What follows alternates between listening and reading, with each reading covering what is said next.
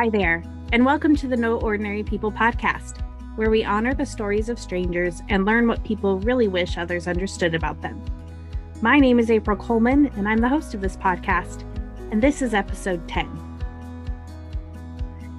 Today's episode is going to look a little bit different than previous episodes.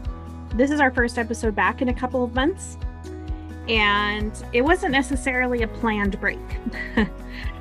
When I started the podcast back in April of 2021, I didn't really know what I was doing. I've been pretty upfront about that from the beginning. I did not know how to create a podcast. I didn't know what this podcast would look like. And it has been awesome, to be honest. The guests that I've had on the show have shared so vulnerably and honestly their stories. And it's really given all of us so much to think about. I think people have grown and learned from listening to people's stories. And that was always the goal for the podcast. It was always to offer proximity to people that you might not otherwise get to hear their stories. You might not know them. They might not live in your community, or you might not be friends with people like that. And I was always hopeful that getting to hear them share their stories and what they wished people understood about them would help broaden all of our viewpoints. And I think it's been successful to this point. So why haven't there been any episodes for 2 months? This is where I get another chance to be really honest and vulnerable with y'all again. The truth is, I got to a place where I was extremely overwhelmed. It's not that I had so much to do that I couldn't keep up with all of it. It's not that the fame and attention was too much, because there certainly hasn't been a lot of that. To be really honest, I can't put my finger exactly on where the force of the overwhelm was. I think to a degree it was recognizing that this podcast could really turn into something and could be something really valuable. And I was really nervous about having that on my shoulders and holding that in my hands. I didn't trust myself. And so I got into a place where I was not being kind to myself. I wasn't taking good care of myself. And as ever, when that's the case, it spilled over into other people, and I was not caring for my people well either. So I had to step back for a minute. It wasn't, like I said, necessarily planned. I don't think I did a great job communicating to you, the listening audience, what was going on. I just knew I needed to take several steps back and just breathe for a minute and really make some decisions about what this would look like moving forward. One of my favorite podcasts to listen to is called the Lazy Genius podcast. It's with a woman named Kendra Adachi. When I first started listening to it, I thought it was going to be valuable, helpful, but I didn't realize how much value it was going to add to my life. I thought it was going to do things like help me meal plan and help me figure out how to actually do my laundry. And it's done that. But the principles that Kendra teaches, both in her podcast and then in her book called The Lazy Genius Way, has helped me prioritize my life in a really important way. And so I was feeling overwhelmed, and I wanted to take steps forward, to try and process through all that. And I used some of her principles to do that. One of her Lazy Genius principles is do things in the right order. And some things there's a right order to, and then other things, obviously there's not. But in this case, in dealing with my overwhelm, there was a right order. And the first was just to take a deep breath. And for me, like I've already said, that meant literally physically breathing, but also putting space between me and the project that was overwhelming me. The next step that Kendra suggests is name what matters right now. So I had to spend some time doing that. And in a minute, I'm going to share with you what matters right now to me, and I think to a lot of us. Going through this process has helped me remember what's important and what matters. Then the next step is to calm the crazy. So for me, that meant being very specific about what is causing the crazy and finding specific ways to calm it. For me, that meant taking several breaks from social media. That meant getting out of town for a little while. That meant automating a lot of things, like doing mobile orders wherever I could, pick up orders for groceries, automating prescriptions. I even use an app for house cleaning and literally just tick off each thing, because if I don't have something like that, I can forget things that seem obvious. Part of calming the crazy for me too was taking a deep dive into my own self. I just turned 40 a few days ago. And as a 40-year-old, I recognized that there were some things about adulting that I still wasn't proficient at. I have a hard time focusing. I have a hard time following through with projects. I have a hard time staying focused. To be honest, I've had a hard time ever since I left my in-person job 8 years ago. So I've been a primarily stay-at-home mom now for 8 years, and I've really struggled without that outer accountability and outer structure. So I did a lot of research in the last 2 months. Adult ADHD is always something that I have wondered about for myself. The reasons that I had brushed it off and thought that that's not something that applies is because I was a really good student. I did really well in school.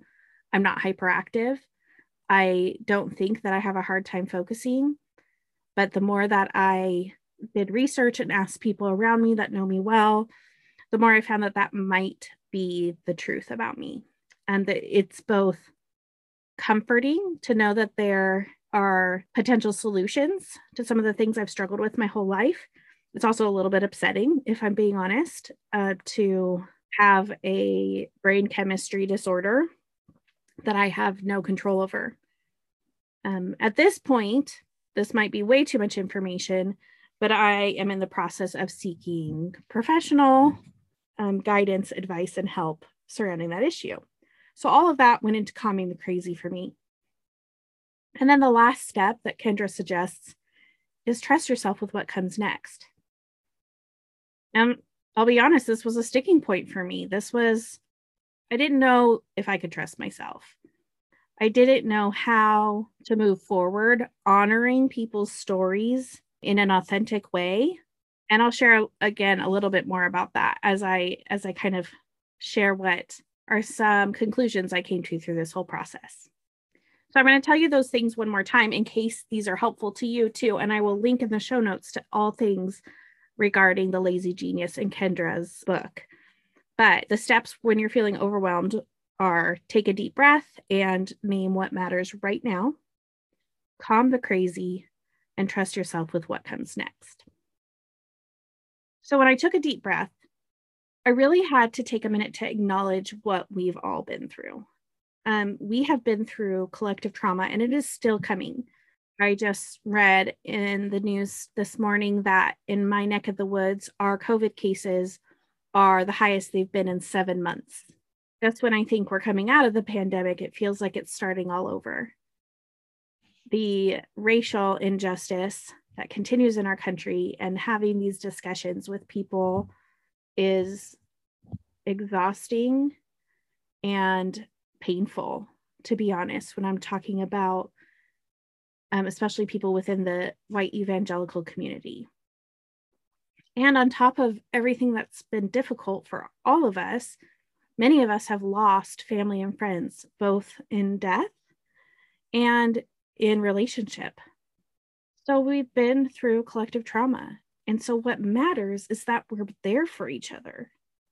Please do not hear what I'm not saying. I'm not saying let's ignore our differences and all hold hands and stand in a circle and sing.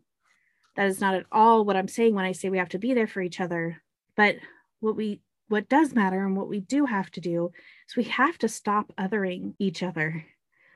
We have to stop putting us into categories of us versus them. And we have to recognize the humanity in each other. And it's really easy to do, to recognize the humanity in people that we care about or people that we agree with. It's harder to do when we're talking about people who we don't agree with. It's harder to do when we're talking about people who are failing to recognize our own humanity. Now, this all might sound very Pollyanna and very pie in the sky naive of me, and I recognize that. I recognize that that's something I'm prone to, and that is something that may not seem achievable. But I do believe that genuine empathy can be fostered. And I do believe that's why these conversations are so important. And that is what matters right now. On Kendra's most recent podcast episode, she read a quote from Dietrich Bonhoeffer from his book called Letters and Papers from Prison. And he says, "We must learn to regard people less in the light of what they do or omit to do, and more in the light of what they suffer." And the truth is, we've all suffered. And when I look at a person and I see them more in that light, in the light of their genuine humanity, of the Imago Dei, it's much easier for me to have empathy for that person. And so moving forward in the podcast, I'm going to have some conversations and people will not agree with them. People will be frustrated with me and my guests. People will wonder why I chose to have that person on. But the goal of this podcast is to offer access to people that you might not otherwise have access to. You might not have access to a police officer. You might not have access to a pastor, even an evangelical pastor. It's really easy for us to other these people and put them into categories and think that we understand everything there is to know about them. But I want to hold a space that honors each person's stories. One of the things that helped me to trust myself with what comes next is a statement that was made on my Facebook page in a comment by a Facebook friend. And she suggested that it is possible to hold grace and hold space for people without hosting oppression. And that phrasing was just the thing I needed to be able to trust myself moving forward. So yes, I will have difficult conversations. And yes, you might not like who I choose to speak with or what stories I choose to allow, but I will not host oppression. And I'm going to ask that you each hold me accountable to that. If there is a way that you believe oppression is being hosted on this show, I welcome your comments and I welcome that pushback. So the truth is that I still don't really know what I'm doing. I'm figuring this out as I go, and I'm just so grateful that you've all been along on the journey with me and that you have a lot of patience and grace for me. To say that it's been an honor to engage in this space and to have these conversations and to make plans for the future feels really underwhelming to how it feels for me. This podcast was born out of an idea that has been fanned into flame, and I am just really grateful for the opportunity. I want to do better at taking care of myself so that I don't ghost you again for 2 months, but that will mean taking occasional breaks. I will try and communicate when those breaks are coming more clearly. So, like I said, all the links to Kendra's podcast and books and anything else I mentioned on this episode will be available in the show notes. Be sure to subscribe wherever you're listening right now so you won't miss any of the future conversations with guests.